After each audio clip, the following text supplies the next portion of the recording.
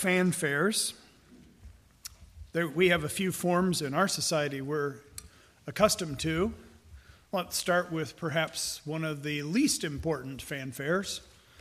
I saw it in a basketball game, of all things, between Kansas and Kentucky, playing last year, I think it was, and some neutral site.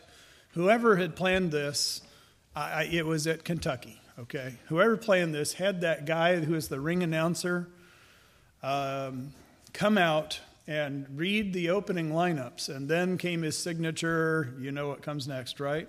Let's get ready to rumble. It's kind of a fanfare. It gets everybody stirred up. There are more significant fanfares in this world. Perhaps you've seen things that involve like a marriage of one of the royals, one of the British royals. Well, hardly a woman alive hasn't seen that, and a good deal of men too. But you know, when they come in procession, boy, it is some of the finest music you will hear, some of the most beautiful clothing that people can wear, and it's all so well put together. And it makes quite a fanfare, doesn't it? We have a little bit of fanfare in our country. It's not quite like that, but you think about a presidential inauguration. That's probably the closest thing we get to a fanfare in our republic. And we do pull out the stops. There's a great deal of money that gets spent on such an event. And I think even if you're not particularly fond of the person who may have taken office, be it whom they may, still we can all as Americans rejoice in a peaceful transfer of power. Just think you could live in a country where there's a military takeover every few years, and hundreds and if not thousands of people die in the process. And then you get a military government until somebody else does it. And you want to talk about instability, that's a good picture of it. So even if it were only for that reason, we ought to thank the Lord and rejoice at a peaceful transfer of power in our country. It is for the best. But I say all that to say, what if it were your responsibility to come up with the program for welcoming not just a king, but the King of Kings? How would you like for that responsibility to be upon your shoulders? What if you were a musician and it was your responsibility to play music for that event, or to compose music for the return of the King of Kings? What if it were your privilege to be taken up to heaven to get a preview of what the return of the King of Kings would be like, and then given a commission, after seeing it all, to write it down? Well, that's exactly what happened to the author of our book. It's the Apostle John, and he is writing the vision of the return of Jesus Christ. And what you have in verses 4 through 8 are basically three elements. You have what we call in letter form a salutation. Maybe a better word for understanding is a greeting. And so you have the person greeting and the recipients of that greeting. And then you have a doxology, which is a giving praise or glory to the Lord. And finally, what we'll have in our text today, and there's quite a bit in just a few verses here, I think you'll agree, you have a dramatic announcement. And that really brings us to the heart of what this book or letter is about. And so with that this morning, I invite your attention as we look to Revelation chapter 1, verses 4 through 8. And I've entitled the message, Fanfare for the Coming King. Because of all of the letters of the New Testament, of all of the forms of greeting, this is the most elaborate. This is gilded. This is glorious. And that's why I think it might appropriately be viewed as a fanfare. So with that, let's read our text today. Let's stand out of respect for that, if we could.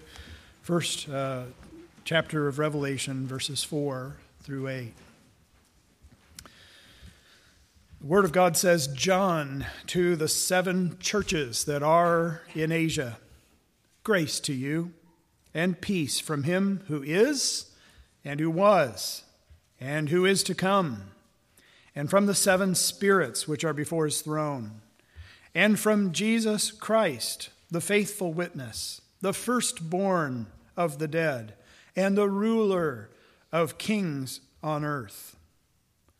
To him who loves us and has freed us from our sins by his blood, and made us a kingdom, priests to his God and Father. To him be glory and dominion forever and ever. Amen. Behold, he is coming with the clouds, and every eye will see him, even those who pierced him, and all tribes of the earth will wail on account of him. Even so, amen. I am the Alpha and the Omega, says the Lord God, who is, and who was, and who is to come, the Almighty. And all God's people said, Father, use the message today for our good and your glory. Give me grace and wisdom. We ask in Jesus' name. Amen. You may be seated. If you're taking notes this morning, I have 2 basic thoughts to get across to you as we break down what is the salutation part of this great, great letter. Last week, we looked at the prologue. That's verses 1 through 3. And here we have what comes next in an ancient letter form. You would take in your hand a pen, or at least we used to do this. Now we email everything. But you used to take a pencil or a pen and you would start your letter, Dear so-and-so. And isn't it interesting how even if they never were dear, you always say that when you start a letter, don't you? There's a format. Now, if you're writing an email, almost never do you put dear. So we're kind of losing this. But there's always this introduction, an addressing of someone. And so it is in this first century letter. It's near the close of the first century. We're talking about AD 90, maybe as late as 95, that this letter is written. It will close the canon of Scripture. It is the last book of the Bible. One of the reasons we know it's the last book is because we have a solemn warning at the end of the book.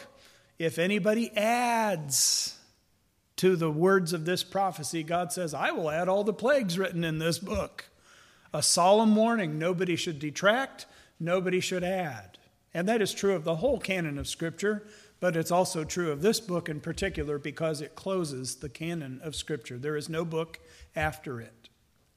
And so we come to this part of the letter, which is the salutation or the greeting. It is a grand greeting. And then we'll look at the great announcement as we conclude looking at our passage this morning. So first of all, the grand greeting. And you'll notice that there is both a human author that greets as well as the divine author. The human author is named John. That is a New Testament form of the Old Testament name, Jonah. The form is just a little different, but it is essentially the same name. It is John who writes to the 7 churches that are in Asia. We'll have more to say about this going forward, but just simply remind you that John is in exile on an island. It is the island of Patmos. It is not a luxurious island like in the Caribbean with swaying palm trees. He does not have a hammock that he climbs into. He is in a place that looks lunar. It looks like the moon. And it's very barren, it's very desolate. This is a place where the emperor would send people where they could go and be left and die. And in his aged situation of life, that's exactly what the prospect is. John will live out his last few years, or however many it may be, on this island, it would seem. And that's what the emperor wanted. And yet, as he is there, God has not left him alone. God communes with him, and it is on the Lord's Day that he receives this revelation. That is a Sunday. That is the first day of the week, just like today. John is in the Spirit. That means he is being ministered to where he has a spiritual state of receiving a vision. And this is the vision that he receives. He will explain that in a little bit. So it is John who is the human author, and he's able to look across the water, and if it is a clear day, he can make out a little bit of the outline of the shoreline of that region that he is addressing. They are very much on his hearts. It's actually that city of Ephesus that John is closest to. He will have time to go there once again, it would appear. That's where he will die.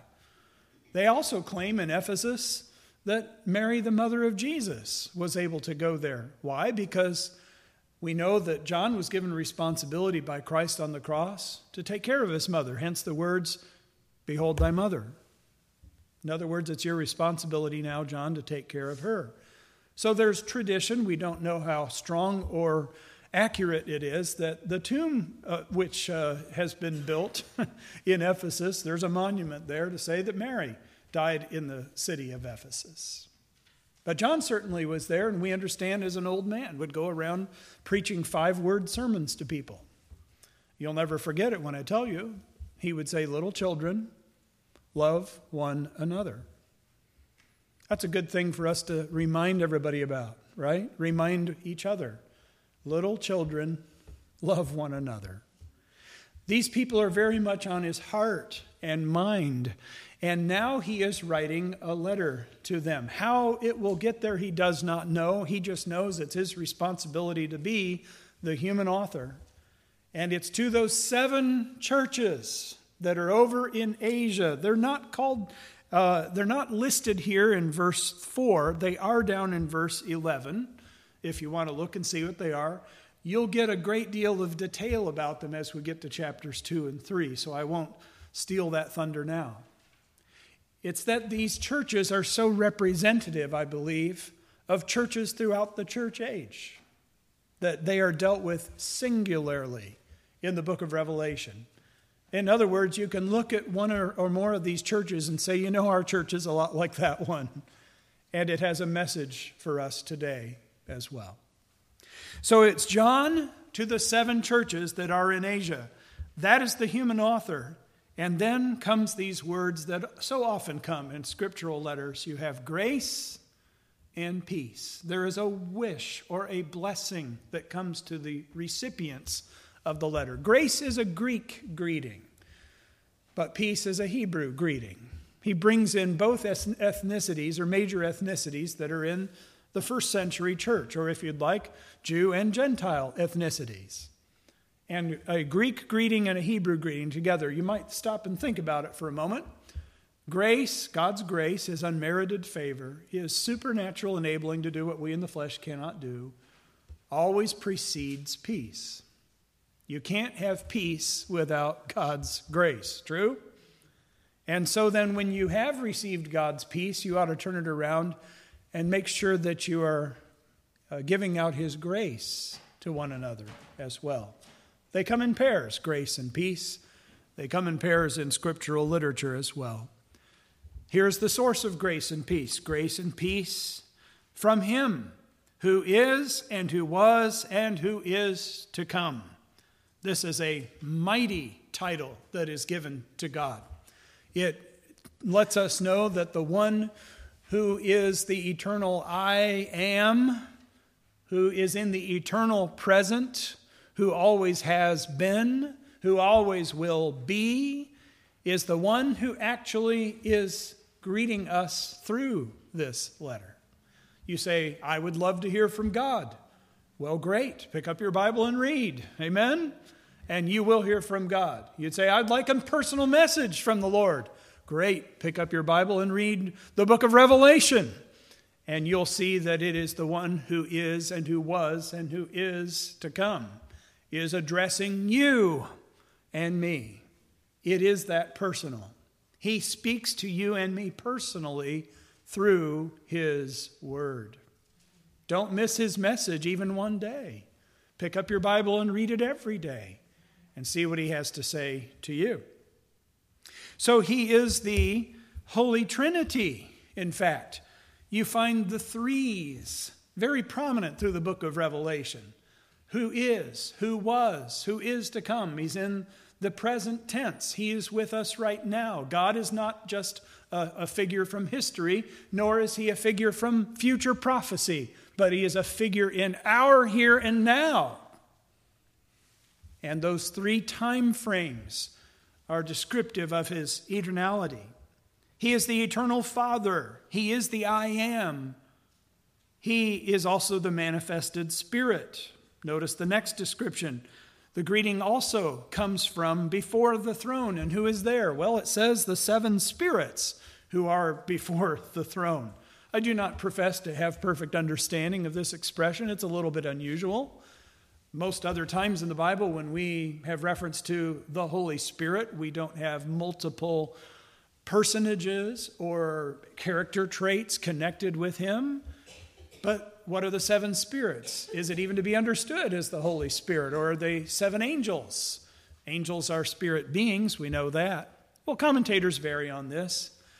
But the reason I probably need to go over and believe this is a reference to the Holy Spirit is because the one that comes before it is deity. The one that comes after him is deity. We have plainly a reference to the eternal God, I think probably the Father, with the first statement. And following this one, we have a reference clearly to the Son, because it says, and from Jesus Christ, the faithful witness. Here again is a grouping of threes, right? And so I think it's probably such the case that we should understand this is a reference to the Holy Spirit. I think it'd be a little odd to have Father and angels and the Son in the grouping of three. I think it's Father, Spirit, and Son. Now, if it is the Holy Spirit, what are the seven spirits? Well, how are we to understand that? And my answer would be from two passages. We have Zechariah 4 and Isaiah chapter 11. In Zechariah 4, you have reference to the Holy Spirit being the oil that lights the lampstands of God. And how is God's work to be accomplished in that particular passage? Well, the prophet says, you say, it's not by might nor by power, but by my Spirit, says the Lord. Friends, as we go on in Revelation 1, we're going to see that the lampstands or the lights that God brings into this world are the churches. Just stop and think on that figure for a moment. Just like these lights over on this wall are giving out light, so this place is not dark. God has put churches in communities around the world to give light to a dark world. You are the light of the world, the Lord Jesus says. A city that's set on a hill cannot be hid. That's quite a responsibility, isn't it? Carroll Baptist Church and other Bible-preaching churches like it are supposed to be a lighthouse for those who are looking for God's revelation in a darkened world. Oh, that we might give out that light, the light of the gospel, the light of Christ, the light of Bible truth, all of it. Let the Lord shine his light through you and me. So we have the Spirit, who is the oil that gives light to the lampstands, which are the churches. He also manifests himself in numbers of ways. Let me just show you this reference, Isaiah 11 and verse 2. It has 7 aspects of the Spirit's ministry there. It is described there in that verse that he is the Spirit of the Lord. He is the Spirit of wisdom. He's the Spirit of understanding. He's the Spirit of counsel, the Spirit of strength, the Spirit of knowledge, and finally, the Spirit of the fear of the Lord. 7 things. Maybe that is exactly what's being referenced to. This is a 7-fold ministry that is described here in Isaiah chapter 11. Maybe that is what the 7 spirits before the throne have reference to. By way of application, let me just pause to reflect for a moment that I think it's probably a truism among us that many Christians do not understand the ministry of the Spirit very well. And many of us labor without empowerment by the Holy Spirit. And I think it's a good time to just remind one another, that God gave his Spirit to be our helper through this church age. Jesus is not here, but he gave the Spirit a comforter like he is, a comfort of the same kind. And I encourage you to make full use of him. I see a lot of Christians who don't have the comfort they need. They don't have the help they need in the Christian life. And that tells me one thing. You are not fully taking advantage of the ministry of the Holy Spirit in your life. I pray that you will. He is also greeting us. Notice, the greeting comes from the human author and the divine author, who comes to us with 3 different titles or 3 different descriptions. There's the eternal Father. We've seen the manifested Spirit. And finally, in verse 5, the testifying Son. I say that because right after it says, and from Jesus Christ. Can you imagine what a personal joy that was for John to hear those words? A man who is all alone, who has been separated from the Christian community, and now for maybe 40 years or 50 has walked about on this earth without the presence of the dear Lord Jesus, whom he once walked with. The one he met that day when he was out fishing. And the Lord said, "Follow me, and I'll make you fishers of men." And there he was with Brother James, and there he was with Peter out in that boat, and they left their nets, and they followed him, and life would never be the same. They followed him and listened to him and walked with him and talked with him. They broke bread with him. They watched his miracles. And then came that time when he was arrested. He said that would happen. And he was tried and he was crucified. And then he rose. And then they had more time with him, 40 days. And then finally he was taken up into heaven. And now 40, 50 years pass. And the personal presence of Jesus Christ was not there, but now he speaks. From Jesus Christ, the words are. Oh, can you just imagine how that lifted his spirits? But he's speaking to us, friends, not just to John. He speaks through the word to us. From Jesus Christ, it goes on to say, the faithful. The original word here is martyr. We've seen that before.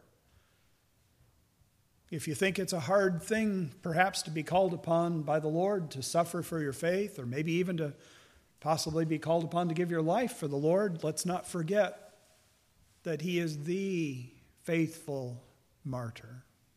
One who is willing to give his life as a seal to his faith, to seal his testimony with his blood. He did that, didn't he?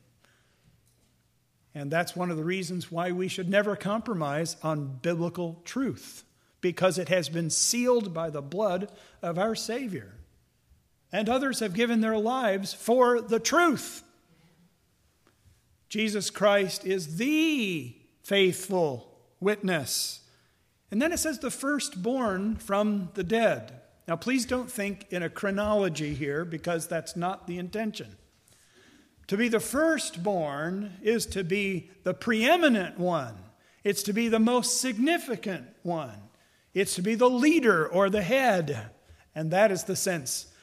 There were other people raised from the dead before Jesus Christ was, in terms of history of the world.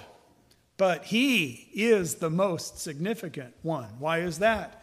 Because it's his resurrection that guarantees our resurrection. It's his victory over death that guarantees our victory over death. That would not be true of anybody else, would it? But our Savior rose victorious over sin and death and hell, and thus he is the firstborn, the preeminent one from the dead. One last thing. It says, and the ruler of the kings of the earth. We have seen his primacy as a witness. Notice this. That would indicate as a prophet in the past. His legitimacy as the firstborn from the dead.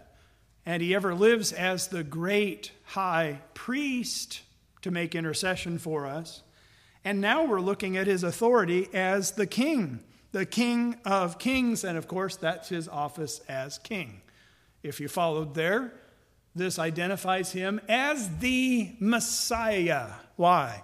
Because the Messiah is literally the anointed one. The three offices for which people were anointed in the Old Testament were prophet, priest, and king. Nobody ever fulfilled all three offices in the Old Testament. Occasionally you would see an individual hold two, but nobody held all three. If you got anointed for all three offices, truly you would be the anointed one. And that's exactly what the name Christ means. Christos is the Greek form of the Hebrew Messiah. He is the Messiah. He is Jesus the Messiah. Jesus the Christ, the anointed one. And here you have three titles that indicate he has fulfilled completely all that was shown in the Old Testament of prophets, priests, and kings. We now need no other to fulfill those offices because he fulfills them all perfectly. As king, he has this title. You'll notice many times he is called a prince. And that, of course, is prospective of the days in which somebody will then become a king. He is called the Prince of Peace. This is a great Christmas title, isn't it? His name shall be called, among other things, Prince of Peace, Isaiah 9:6. For unto us a child is born, unto us a son is given. He is called the Prince of Princes by Daniel the prophet. He is called the Prince of Life by Peter in Acts chapter 3. He's called a prince and a savior, Acts 5:31. He's also called a governor to rule his people Israel. He has power over the prince of demons, Satan. He has power over the prince of this world, whomever that may be at any time. He has power over the prince of the power of the air. That, of course, is our enemy, the devil. He rules over kings of this world by right. He showed supremacy over the greatest rulers of this world. Think of Pharaoh. Think of Nebuchadnezzar of Babylon. Think of Darius the Mede and Cyrus the Persian. It didn't matter if it was Caesar of Rome. All of them saw that they were nothing in comparison to the King of Kings. Every governor has a person who governs them, and that's God. Every president has a person who presides over him, and that is Jesus Christ. Every Lord has someone who is Lord of him, and that is our God in heaven. And every king has a king, and his name is the Lord Jesus Christ, the King of kings and ruler of the kings of the earth, even in the year 2017. Say amen if you believe that. And finally, we come to the last two elements of this, this greeting here. In fact, it turns into something of a prayer or a praise, because a doxology has both elements into it. It's almost as if someone stops in the middle of something and leads out in prayer and invites you to join in with them. You'll notice in the middle of this verse, in verse 5, it does that. In fact, our verse division doesn't even change. It's so spontaneous. The apostle is now giving praise to the Lord by saying, unto him. That means time to pray. Unto him who loves us. You know, if you just stop and contemplate the love of God, it will do amazing things to your heart today. Just think about what he loves us in spite of. Isn't that true? There are things about us that we could tell any other person in this congregation today, and we would repel them because of the revelation of what we really are. Isn't that true? There are things that you hardly would be even willing to tell the person you love most in this world, your spouse, because you don't want to hurt them or cause them to think worse about you than they do. Isn't that true? Come on, be real with me. Isn't that true? What we really are. And you know, the amazing thing is that God knows it all. And he still loves us. Amen? Unto him who loves us. Now, if you haven't had anything to praise God yet for today, I think you just should stop right there and do that. because that's what John is so amazed with and filled with. Unto him who loves us. He's not talking only about apostles. He's talking about every single Christian. In fact, our God is so great, he loves a lost and perverted world. Because for God so loved the world that he gave. Unto him who loves us and has freed us from our sins by his blood. Depending on the text base, there are some references here to either washed and some to freed or loosed. There's actually only one letter difference between the spellings of those two words in the Greek, and I think that accounts for the difference in the manuscripts. But whatever it is, the same thing it's true in either case. Has he washed us? Yes. Has he freed us? Yes. And what did the freeing and what did the washing? Answer is the blood of Jesus Christ, his Son, cleanses us from all sin. Think about how the Lord freed you from your sins, released you. That's the idea. You are no longer under the bondage of your sins in which you were born. You are no longer under the bondage of the sins which you have committed. You are no longer, properly speaking, a child of Adam, because even so in Christ shall all be made alive, as was our memory verse this morning. What a wonderful truth. That is why we should offer him praise and glory, as in this doxology here. What is a doxology? It is giving glory to God. That's exactly what John is doing. Unto him who loved us. He then finishes by saying, to him has made us verse 6, he has made us a kingdom. What kind of kingdom? Well, next phrase, priests to his God and Father. This is the strangest kingdom the world has ever seen, because every single person in it is a priest. And if you are a kingdom, there is certainly a king and probably other royalty as well. That's the implication of that. If you're a born-again child of God, you're not a nobody. You're part of a kingdom. And you're a priest in that kingdom. Wonderful truths. He has made everybody that. It's not a select group. It's everybody in the group. So he has made you a kingdom, priests to his God and Father. Now comes the doxological statement. To him be glory and dominion forever and ever. Amen. Boy, this is a wonderful book of praise, isn't it? Do you ever praise the Lord? Do you ever say that to him? Lord, to you be all the glory and the dominion. You're the actual ruler. You're the only one who can rule this mess that we have. We need you. Lord, I want you to rule my life. I want you to be king over my life. I give you the dominion over that and give you praise and glory for that. Amen.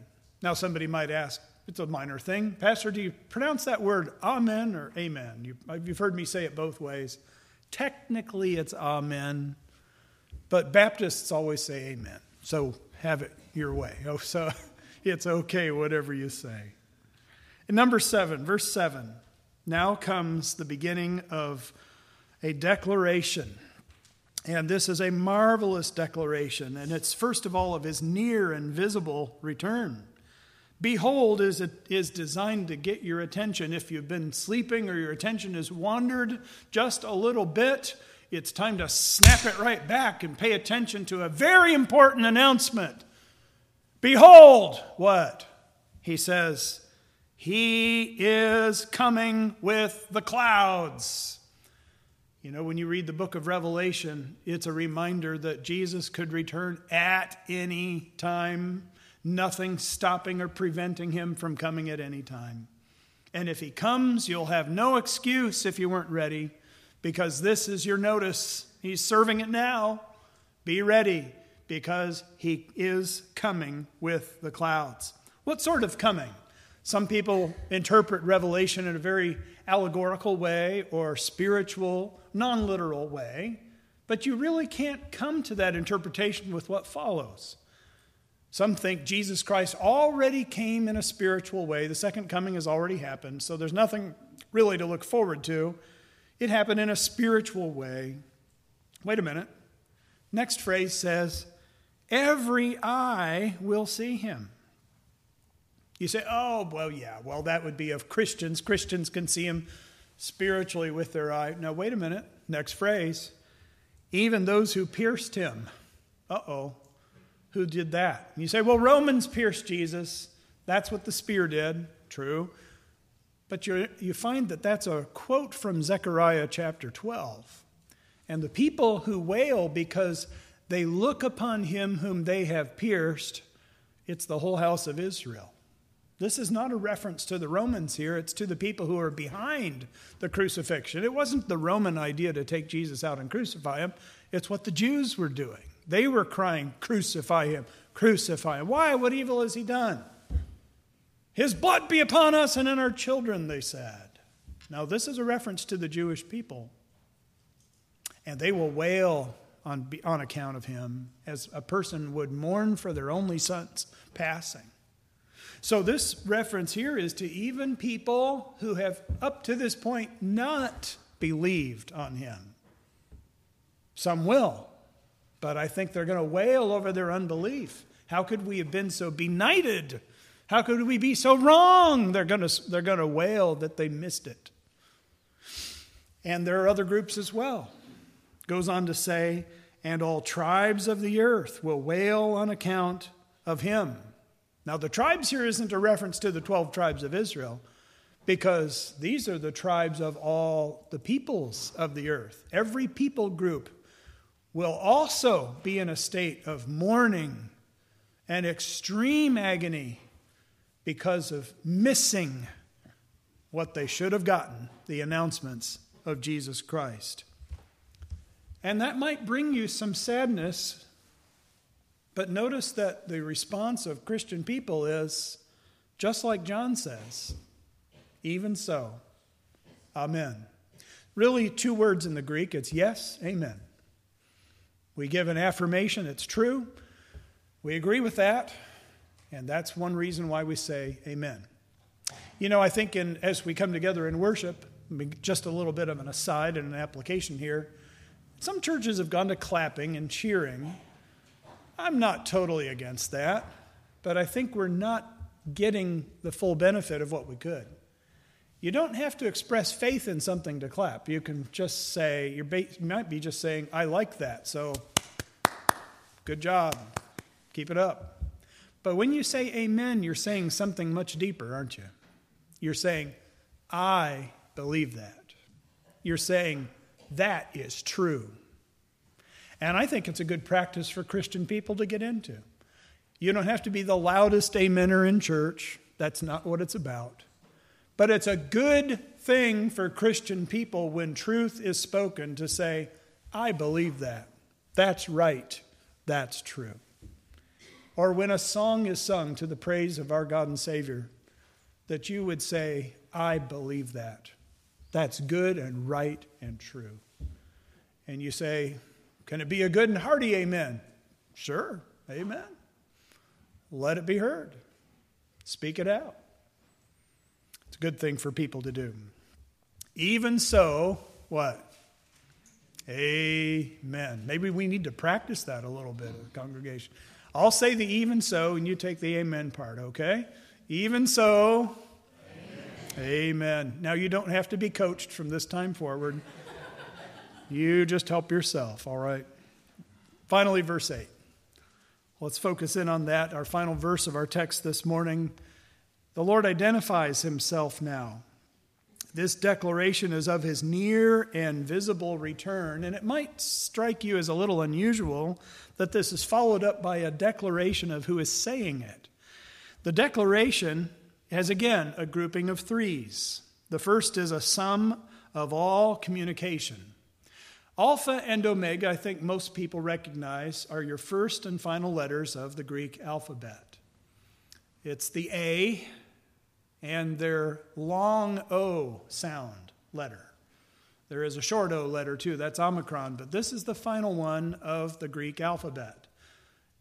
reference to our English language, we'd say the A and the Z. Now, when you're the A and the Z of an alphabet, it's a way of saying you're covering all the gamut of communication. He didn't say, I have the A and the Z. He said, I am the A and the Z, as it were. The Alpha and the Omega. One starts, the other ends. I hope you're getting the idea here. So from a communication standpoint, he is God's greatest and final communicator.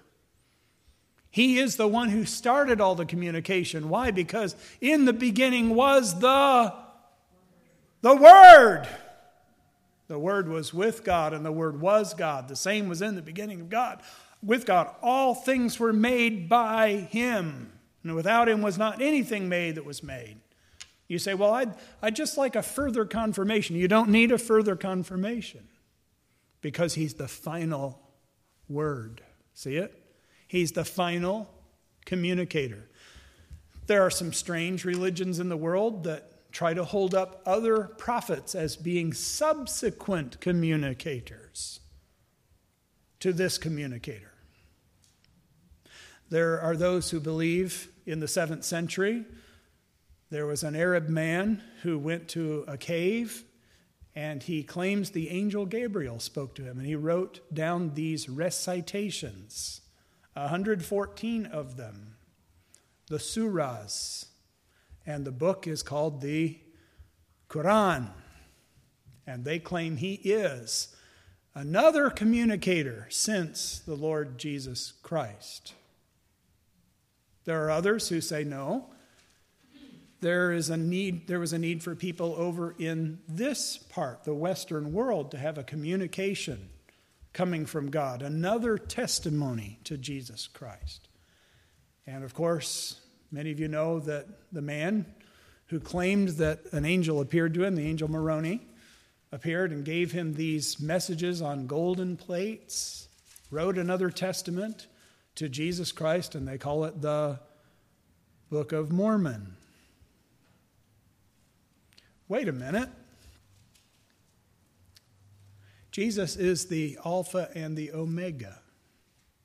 He is the beginning and the end. He is the first and the last.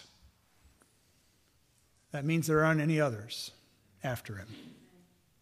That's it. There is no more revelator. There is no more scripture. This is it. This is the canon. It's closed. There aren't any other books to be put in. This is it. He is the Alpha and the Omega, the sum of all communication. He is the Lord of all eternity. Why? Because then it says who was and who is and is to come. That's the second time we've seen that. And then finally, he is the sum of all authority and power. Why? Because the last thing said here is he is the Almighty. The Greek word is pantokrator. Pan is all, and kratos is power. So you have a word here put together to say he is all powerful. He has all the power in the universe. He is the Almighty God. He's the one who's communicating here. This is the identity. Why would a person say this at the end of a statement? Well, let's just stop and think about it for a moment. When you have that sort of identification at the end of a statement saying, I am coming quickly, I am coming soon, you might stop for a moment and think, oh yeah, well, who's saying that?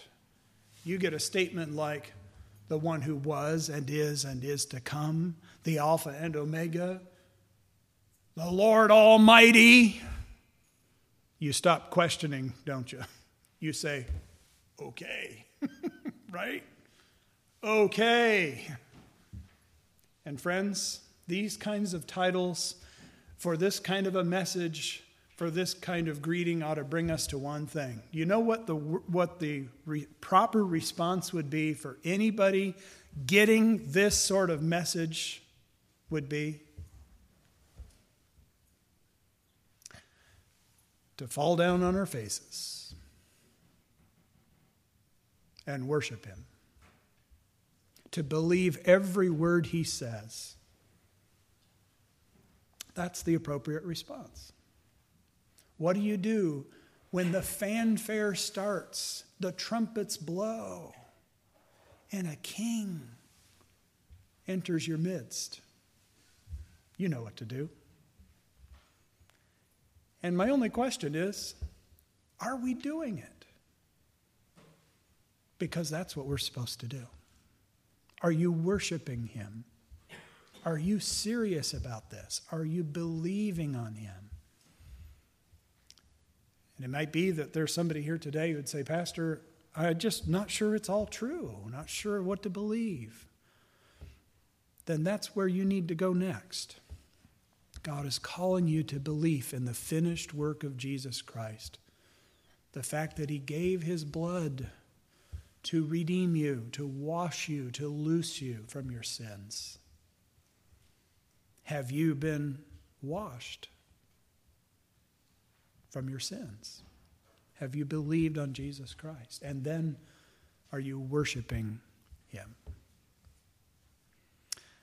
I hope at this point this letter has grounded you in the great reality. To read the book of Revelation is not to be connected with unreality. To be honest with you, this world is unreality in many cases. The Bible is the true reality. You got to get grounded in the reality to be able to deal with the kinds of things we deal with in this world. And I trust you are. Could we stand together for prayer?